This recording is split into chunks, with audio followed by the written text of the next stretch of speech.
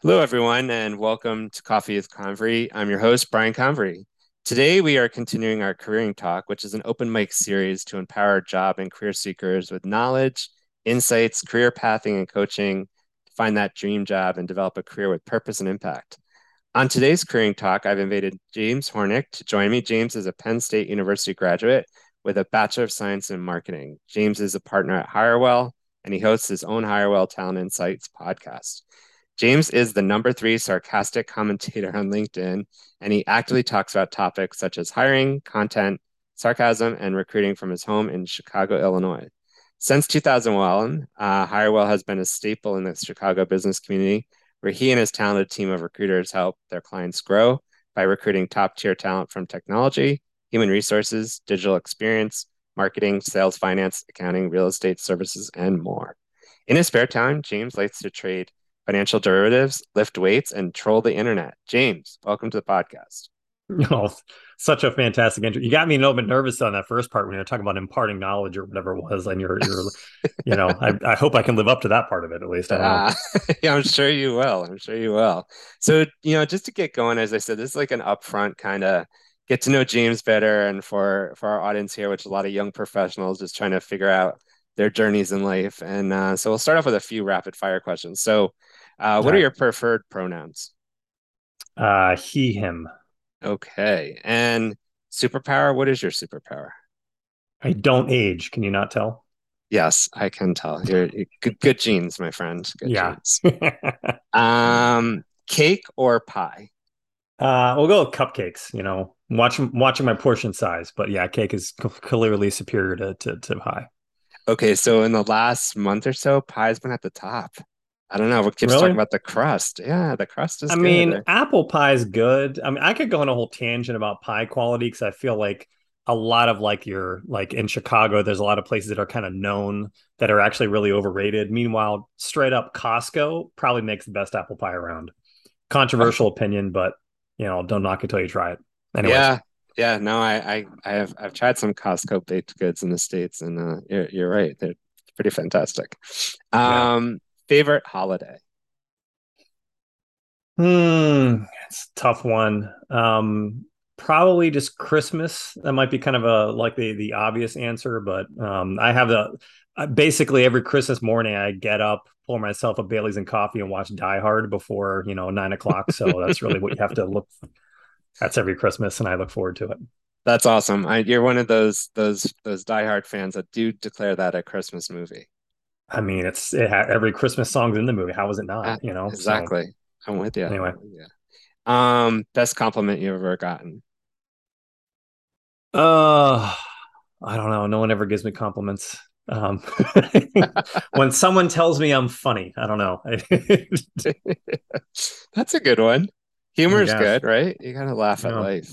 It's what else are you gonna do? Cry, right? exactly. So, this one, I love adding this one in. I've got all answers all across the board, but do you have a favorite smell? Favorite smell. Uh, it's tough to say. The only thing that sticks out in my mind in Chicago, there's on the north side, there's a mystery chocolate smell. And it's because there's actually a chocolate plant hidden between a couple blocks that people aren't aware of. So if the wind hits right, instead of getting like a crappy lake or river water smell, you actually get Blommer's chocolate, and it's always Wow. a pleasant surprise. Yeah. Wow, that's pretty cool. Strangely enough, a couple years like it came out, the EPA was trying to like bust them out for it. Like of Yeah. all the stuff like the EPA has to worry about, like the one good thing people actually like about like potentially contaminated air, like a chocolate smell, was the thing they were going after. Yeah, Anyways, really pick other battles. That's a yeah, good smell. Brings back a lot of memories. yeah. Um, okay, so let's get into it. As I told you, I shared a little bit about your background up front and your podcast, and I've been watching your podcast, and I love how you tackle so many interesting topics. But today I want to really talk about you and like talk detailed about your overall career journey. How you kind of got to where you are now with Hirewell and kind of what attracted you to the world of recruiting and the world of talent acquisition. I needed a job. They were hiring. No, I'm kidding. No, I started my career. My first job was actually in technology sales, and I always have to. This is gonna kind of sound like the old man, but I started my career in basically 2000, and it was at the very tail end of like the tech boom, like the dot-com tech boom, and it was. I would say if you were doing anything related to technology, it was a far bigger crash than 2008 or 2009 or what happened with COVID or anything else. So my first job, like selling was really easy while things were good, and all of a sudden, just like the air came out the room, and there were unemployed software developers, and me being a technology salesperson who was like 21, 22 years old, obviously I didn't make it in the long haul. So I at the same time too, the successes I did have selling tech in those early days, there was nothing I hated more than selling something that straight up didn't work. Like whenever you're selling a technology like software or hardware or whatever, like you're kind of limited by if your product's actually any good or not. And I was talking to a recruiter at some point. He was trying to recruit me for some other job, and I just asked him what he does and why he likes it, because I knew he was kind of a sales job, right? What I enjoyed about recruiting, or like from what he was talking about, is it's not so much that you're helping people with careers, but that's why a lot of people get into like recruiting is, there's some, kind of myopic view of like how you can assist people, but it's that you're responsible for your own fulfillment. So like if you fall short and you disappoint a customer, um, it's a lot more in your control in my view, and how you run kind of quality control for the work that you do than selling some other like widget, so you're very much more self-reliant. So if you can make it in recruiting, you'll always have the option of kind of doing your work for yourself and work on your own. No one can take that away from you. So there's also some level of like ownership and job stability in that fact, right? So but how I got into recruiting, yeah, so lost my job at some point, as did everyone who was young and working tech sales in that era. And yeah, so I just, Hirewell wasn't my first job. I took a job somewhere else. It sucked. So everyone has to have that first experience in recruiting with an awful place. Mm-hmm. But I learned the ropes, learned the craft, knew I was good at it. I met our CEO Matt Masucci probably a year after that, and made the jump, and we've been working together ever since. That's awesome. And it's interesting the perspective how you tie back the experience to the myopic view versus sort of the challenging competitive view of recruiting too, right? And how you have to hone your craft and be good at it to actually serve your clients. Yeah. Interesting, Well, interesting spin. the joke within recruiting is like everyone gets in recruiting typically falls into it. So like no one went to school for this. No one said, "Hey, I want to do this." But the other joke too is if you do this long, even the people who like said, "I want to get into recruiting because I want to help people." Yeah, talk to people all day, every day, all day for 1 to 2 years. You're going to be really sick of helping people. Like your motivation for staying in, like you see the best and worst in people really easily. Anyways, but I kid, but not really.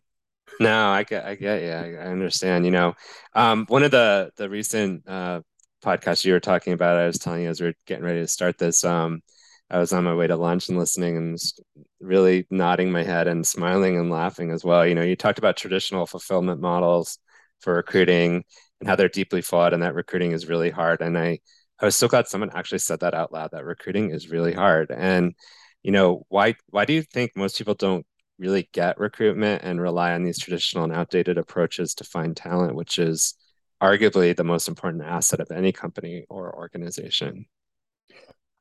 There's a couple things that drive that. I think one is that the hiring landscape has changed significantly in the past 10 years, but definitely 20 and 30 years even. Take any skill set. Take marketing, for instance, right? Um, Nowadays there's all different types of marketers. There's demand gen marketers, product marketers, there's digital marketers that focus in social or focus in content or focus in SEO and SEM and all these different things. But 20 years ago, you just had a marketing manager. you know, and maybe you had a brand manager in CPG, but there were just less skill sets. It was a less complex field. Not to say it was easier, but there was far less specialization. You could say Yeah. the same thing in technology, right? You can say even software development. Software development's been around, but nowadays, 15, 20 years ago, there was when I was first hiring or first recruiting for developers, our clients would ask for .NET developers, Java developers, maybe front end developers. That was it, right? Yeah.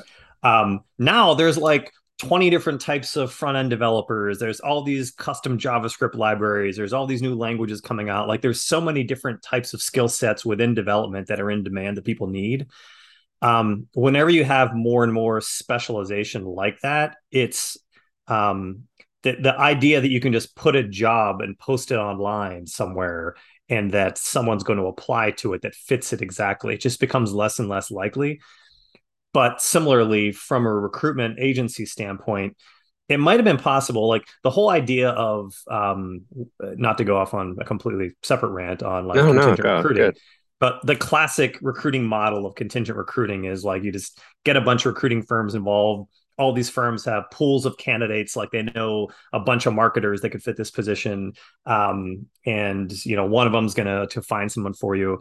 The issue is now everything's headhunting. Like no one's got like a bunch of people sitting around unemployed that fit your exact job, like just ready to go. Like it's extremely time consuming to like take on any kind of search nowadays because the world's just become more and more specialized.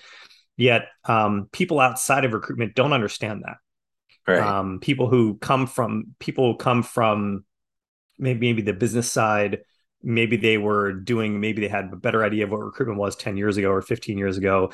They just don't realize how much more granular and complex like any kind of hire they're trying to make is, and they don't quite understand like why is this so hard.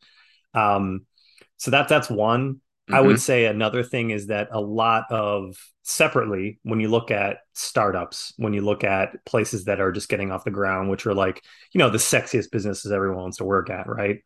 Um, Typically the people who start those firms, and no, I'm not talking smack here.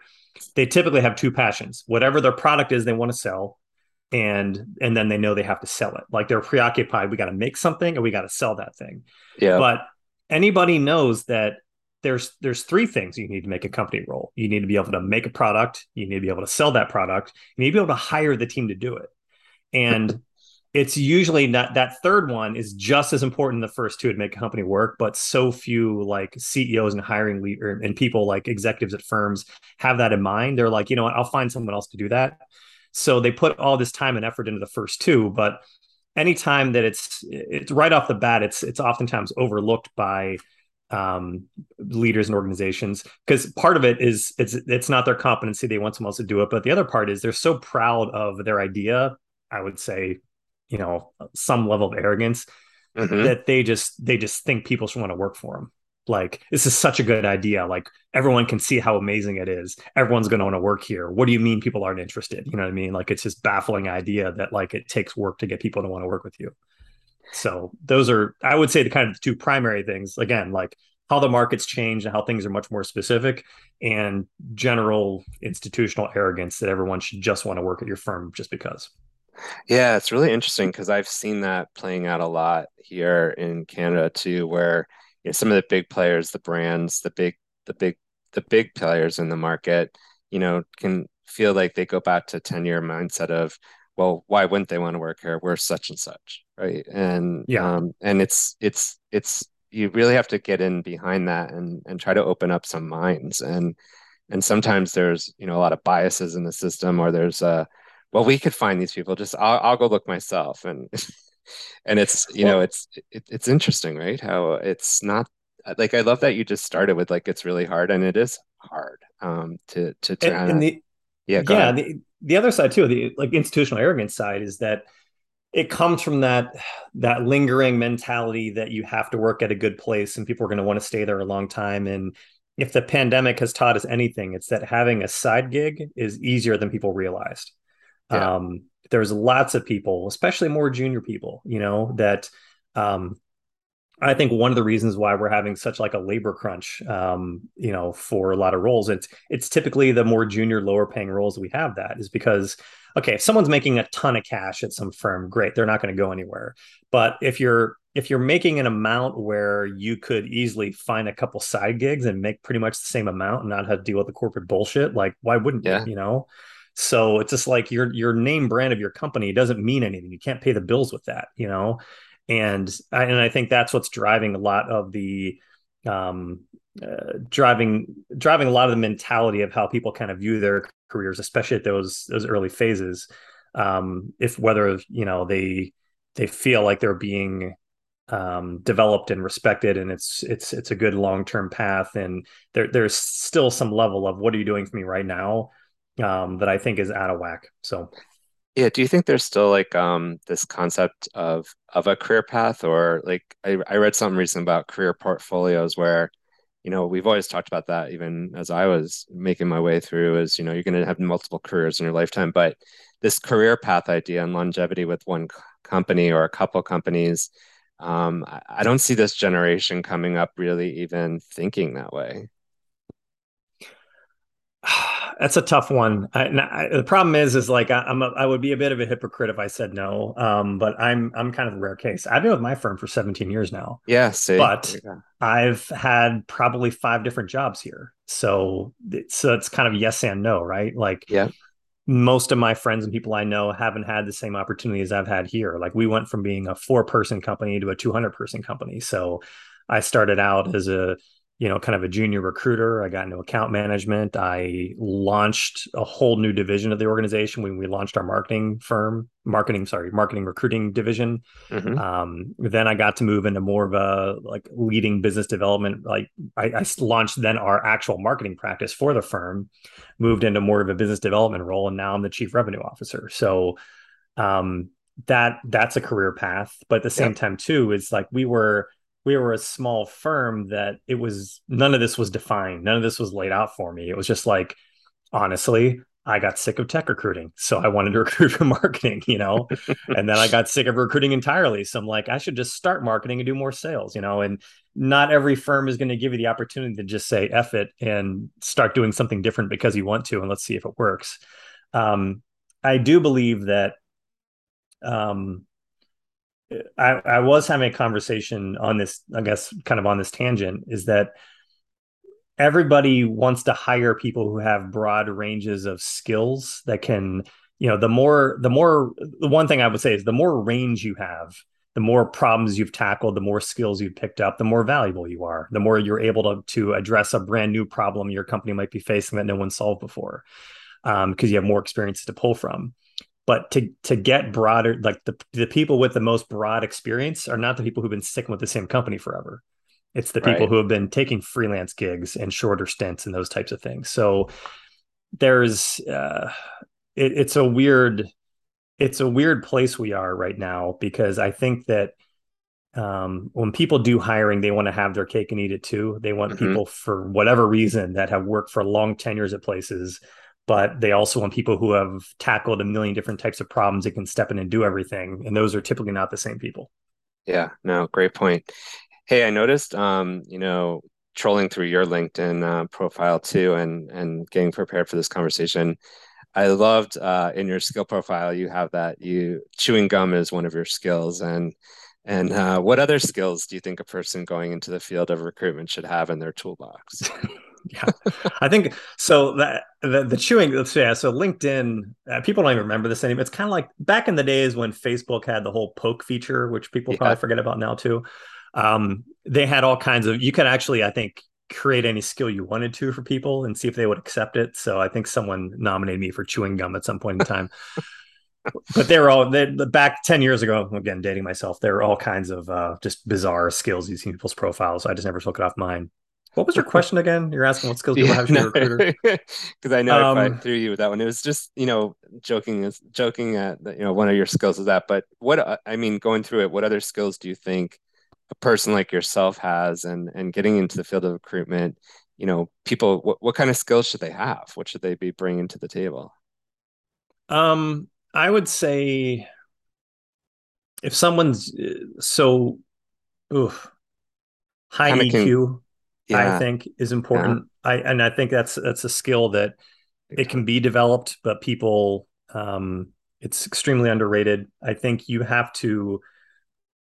a conduit between a job seeker and someone who's trying to hire people, right? And you're dealing with egos every day. Some job seekers are great to work with. Some are a pain in the ass. Yeah, Some companies trying to hire, great to work with. Some are a pain in the ass. And sometimes you're able to see that this should work. These people should want to work together, but for whatever reason, but it's your ability to put yourself in other people's shoes makes you more able to communicate with them in a way that they're going to be receptive to, and which is really the name of the game. Because if you want someone to listen to you or to hear you out, or if someone's making a bigger deal than they should have about like company, the way the interview went from either side, and you can tell, hey, it was just a miscommunication, or this is not something you should be worrying about, like you have to be able to build credibility points with either that job seeker with that company pretty quickly, for them to be able to listen to you. And so if you can understand where they're coming from and kind of empathize with them, and but that's why I think EQ is important, and then obviously communication skills, just knowing how to yeah. talk to people No, I'm in a glad way you that went doesn't go. EQ. I think that's such an underrated conversation piece that you really truly do need it in this field. I mean, at the end of the day, it's a people business, right? You have to be able to relate, Yeah. build relationships, on all Well, sides of the game.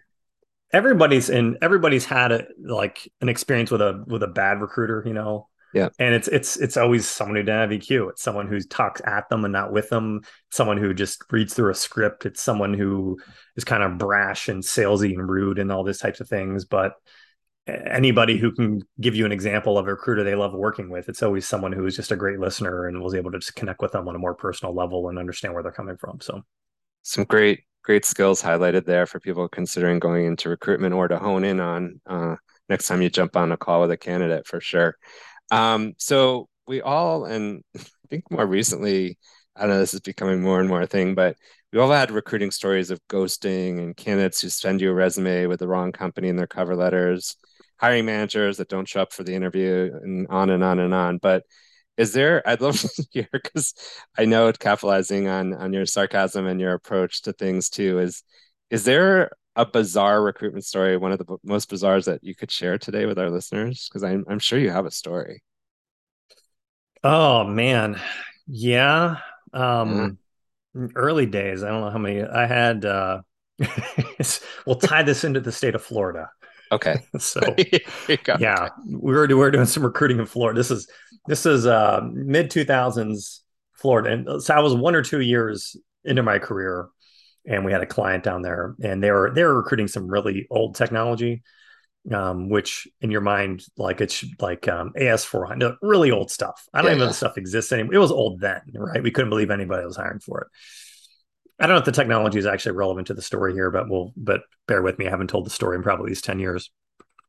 So I had not one, but two people fall through for this role, because they couldn't pass a background check.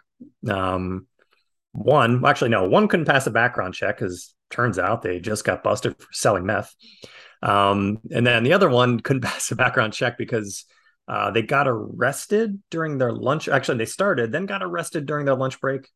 And turns out they had a bench warrant for similar crimes. And this only happens in Florida. Jeez. So, yeah, hasn't happened since then. But yes, two in a row for the exact same company. I guess whenever someone's hiring some obscure skill set that people are still doing, you can expect some of that. But yeah, You don't I know haven't who's had going that to since come to then. the table. Yeah, Yes. Yeah. How two about for two. ghosting? Do you still like on both sides? I've seen ghosting be a topic, shared. It's one of those that's shared quite a bit on LinkedIn recently.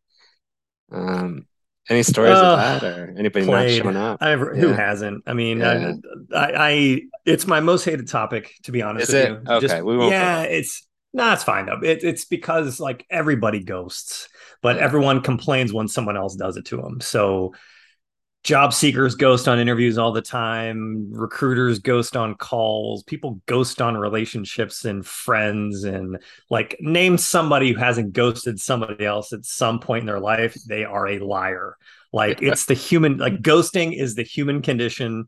It's what you do when you don't feel like giving bad news or just whatever. It's just easier to pick up and leave. So, it's not a hiring topic. It's not a job seeking topic or recruiting topic. It's just a people are frankly kind of chicken shit when it comes to delivering bad news or having tough conversations. That's really Yeah, what ghosting is. I think you're right, and it's in the follow through. Sometimes it just people just go on to the next thing. So you're right. You're right. Yeah. Okay, what's something you wish you knew earlier in your career? Something I wish I knew earlier in my career. Um, ooh, that's a tough one. Uh, okay, what did I learn this week? How's that sound? Okay. Yeah, so I learned something recently. Okay, so this is so I myself personally I've hit that point where like sometimes it's like I want to get ready for bed, but I'm not ready to go yet. So I don't want to start watching another show. So I just want to, but I want to learn something, right? So there's like a couple good YouTube channels. One has to do with like interpersonal communication and career. I don't remember what it is. It's saved in my favorites, but they were explaining that how people sometimes come across very negatively and overreact or to certain things. It's because they misread ambiguous statements. Huh. So if someone makes a comment to you and it's kind of ambiguous, a lot of people have the tendency to read that as negative intent instead of positive intent. And when they read a negative intent, they then act more negatively than they should, and it Yeah. comes off as an overreaction, and people think they're kind of a jerk. That happens even more so in written communications. So like it's really hard to like a lot of times, and someone's being sarcastic like myself or anything else. Like you can read something and there might not have been any like. Long story short, when there's ambiguous statements, instead of assuming the worst, try reading it a second time and realize that maybe your initial take wasn't correct and they actually had some positive intent here Mhm. before you fire back and go off the handle or get upset or react or whatever. So that's something I learned a little bit more recently. Mhm. The science behind it. What I did learn a long time ago, which I even still learned sooner, is if you do ever get upset about something, especially something over email, do not reply. Wait until the next day, think it over more, then reply. Yep. Good advice. So, Really yeah. good advice. Because if you knee jerk to some of those, like you said, you might be misreading it. It might be just, and you just got to walk away, right? Just take your Yeah. time. Well, I think that's also why there's some people get upset about stuff like turn this in a bigger conversation, Twitter fights and social media beefs. Yeah. And you can even say like the polarization of everything in this country is just like people aren't talking with each other. They're kind of talking at each other, but a lot of that comes from not understanding the full context of what someone might have been trying to communicate and then just reading it in a more negative intent than they expected. And then it snowballs. So, anyway. Yeah, totally true. Totally true. And it's good to tap into that in the business world, understand it. So you course correct. Pandemic, it's obviously taking quite a toll on everyone from a personal, professional perspective. What have you learned during the pandemic and how has it changed you?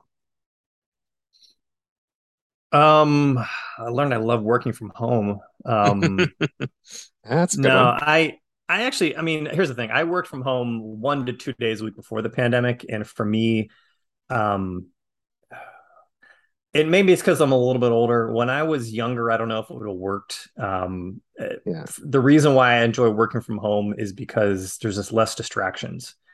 I can just sit at my desk and just hammer out work and just get a lot more done. The downside that I always saw working in the office, aside from the commute, which is going to be, half hour in, half hour out, an hour out every day, just, kind of pointless, but that it's really easy for people to waste your time or distract you with not just water cooler talk, but asking you questions in person that really are, it could be an email, you know what I mean? By people I think had too much access to each other and the big winner in all of work is uninterrupted time. The more uninterrupted time you have, the more you can get done. Hmm. So for me, that's what I really enjoy about kind of working from home is just the fact that I'm just far more productive and can accomplish more. I mean, I miss people, at times, but it's that's prefer like prefer is definitely a kind of work from home situation for me. Besides that, oof, I don't know, travel more, I think that's Yeah. the other thing is when we finally started traveling, like being able to travel again after that first year of like a solid lockdown. Um, just life's too short. Go out and see the world. Yeah. No, for sure. You got the rest of your life to sit in your living room. Exactly. And grow old, Yeah. right? So, um, okay, so this is a part of the podcast I usually ask, again, thinking the audience, young professionals, kids going off to school, trying to get that first job, and some of the challenges I hear from students over and over, similar, I had a challenge, I didn't know what to do, I thought I was the only one, that kind of thing. Anything that, you feel comfortable sharing about, maybe an obstacle, hurdle, challenge you've come over, came over, and some lessons you might have learned that might be interesting for us to hear a little bit more about you. Um, Let me make sure I understand the question. Relating it to someone who's just It can be to my early anything. career, or It could be or anything that comes to mind. Yeah, it doesn't have to be career. It could also be, something personal or something that a challenge that you were able to tackle. And it could be any part of your life. It doesn't have to 100% relate to, challenges of picking a school or anything. Just anything out there that might come to mind.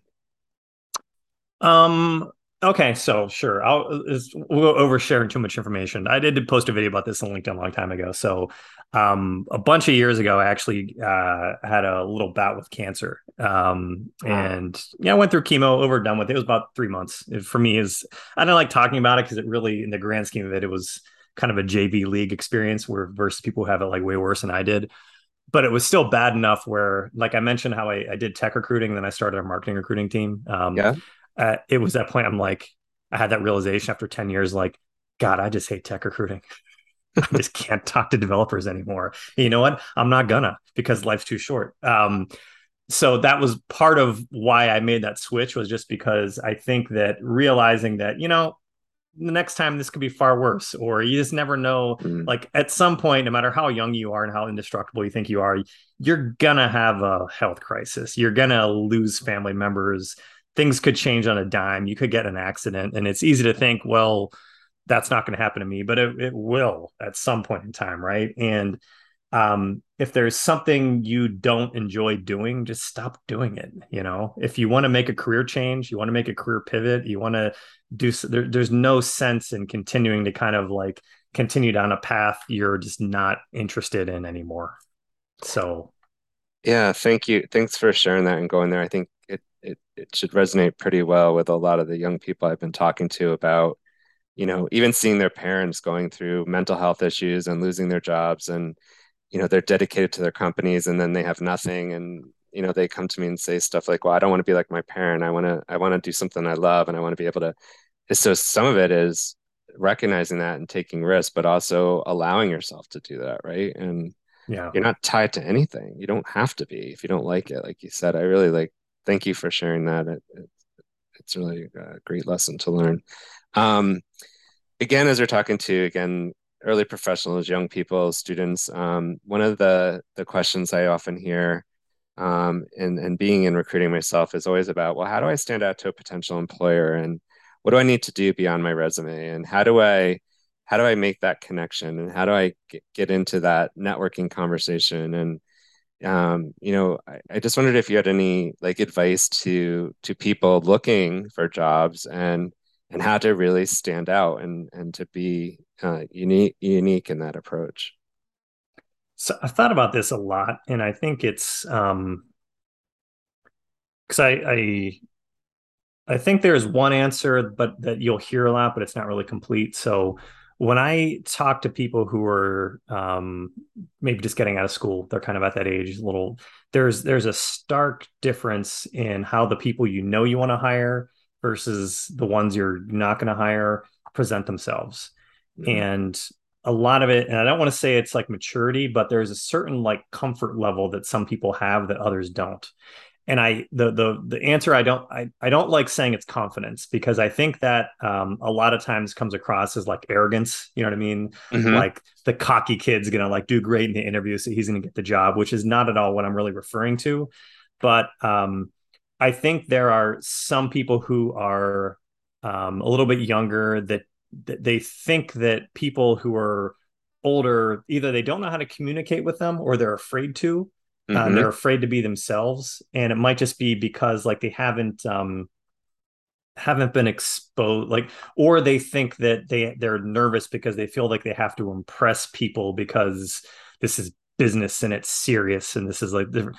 Look, people who are like, I'm a clown. Everyone I know is like, we all are. Like everyone's people have not changed. Everyone I know is the exact same person they were when they were 22 years old.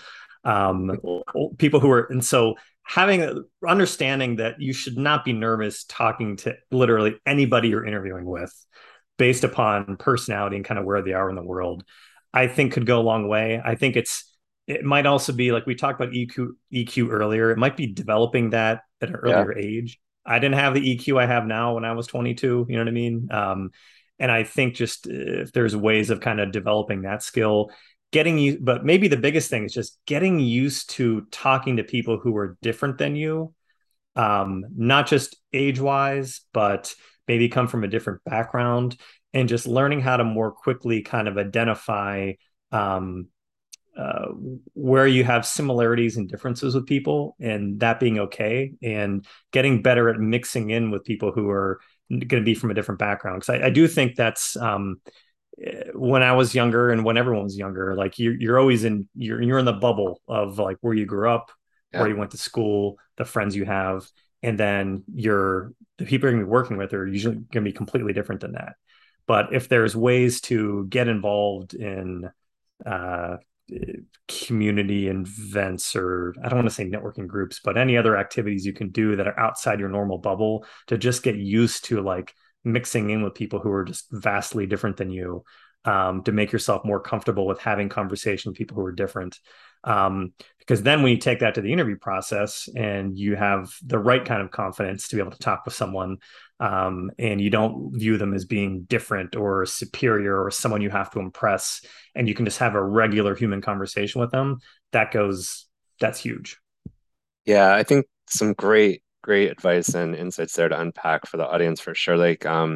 And I love what you said too. Like, everyone at 22 is, I look in the mirror and I know I'm not 22 anymore, but I definitely know I'm the same person who I was back then, right? I might be more Yeah. mature, but I'm definitely the same young at heart person and the way I approach things. And I think others are the same. And I don't know, people tend to build up these I think it's the business side. You said it. Like people tend to build up like, oh, now it's business. I have to be all straight and narrow and what Yeah. have you. Of course be professional, but why would you not be Well, it's yourself in an interview? Like, there's a skewed version of what professional means, I think, is really what it yeah, comes down to. It's just like I think people conflate professional with like stuffy, boring, straight-laced, serious, which is not what professional means. Professional means just courteous and right. respectful, but it doesn't mean you have to not have fun and not be yourself, and you definitely don't want anyone being boring. I don't want to work with anybody who's boring. You know what I mean? No, So exactly. it's just kind of unpacking that you can still, it's getting people more comfortable with being themselves more quickly, in a professional sense. That way they can be that version of themselves like in the interview process, and not like not skewing it towards like the most boring version of themselves. Yeah, I love that because I think there's a lot of candidates who also tell me, like, well, what if I make some crazy looking colorful font? Or what if I do this to my cover letter? Will I stand out? And I'm always try to err on what you're talking here about is that's not going to grab anybody's attention. In my opinion, I'm curious what you think, but I think it's more about you making the difference of who you are, what you bring to the table, what's your values, what's your skills, what are you passionate about?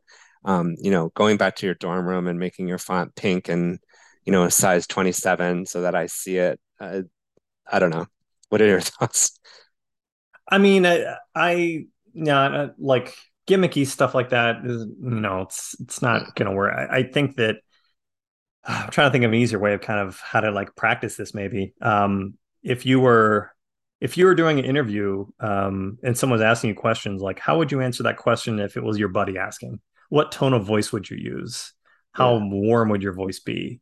Would your mood be a little bit lighter and more relaxed? Would you kid around a little bit more? Um, I guess it depends what kind of buddy it is. Don't say anything off color. Obviously, there is a limit to this, but it is kind of like just being more comfortable with being yourself earlier. Yeah. I think is maybe kind of a better way of saying it. So That's a great way of saying it. I think eventually, because that's eventually you get to the point where you're like me. I just don't like. This is care. who I am all the time. Like there's no difference between me in the business setting and the personal setting. I literally talk about this like this, no matter who I'm talking to. It took a while, but I do think it can happen sooner if you work at it. So Yeah, I think that's some great advice. And I think if you do, you'll enjoy the whole ride a lot more. Um, wow. Well, we're getting close to the end here. It's been amazing chatting with you today and getting your perspectives. And thanks for going deep on some of these areas. Just wondered if you had any maybe last minute thoughts or anything you want to reflect on to share with the audience today before we close out. no, I'm gassed. Your I'm kidding. cast. I gotta get back to work here. Anyways, Yeah, no, that's right. You got to no, get married. I enjoyed it. Thanks for having me on. I do appreciate it. But I don't know. Follow. I'm always on LinkedIn, and if you have any questions, reach out. Happy to Yeah, field remind us anything. of, So again of your name of your podcast when it airs, things like that. our podcast is actually kind of an amalgamation of different shows that our company does, right? So our talentinsights.hirewell.com is it has a lot of different kind of the show content we created. The Talent Insights podcast is like the audio version of that. The kind of the flagship, the one we just did our 50th show today is the 10-minute talent rant. So you can see all the 10-minute talent rant episodes. Either you can go to YouTube, the Hirewell channel, or you can go to talentinsights.hirewell.com to see everything, or you can listen to the audio version on the Talent Insights podcast. All right, I'm going to be checking that out because I know those are my favorites. I get a lot of pointers and a lot of laughs out of it. I think it's great. So, all right. Well, thanks again, James, for joining. And for our listeners, if you like what you heard today, please share this podcast with your network and please continue to tune in for our upcoming episodes. It's been Coffee with the Convery. Till next time, please stay well.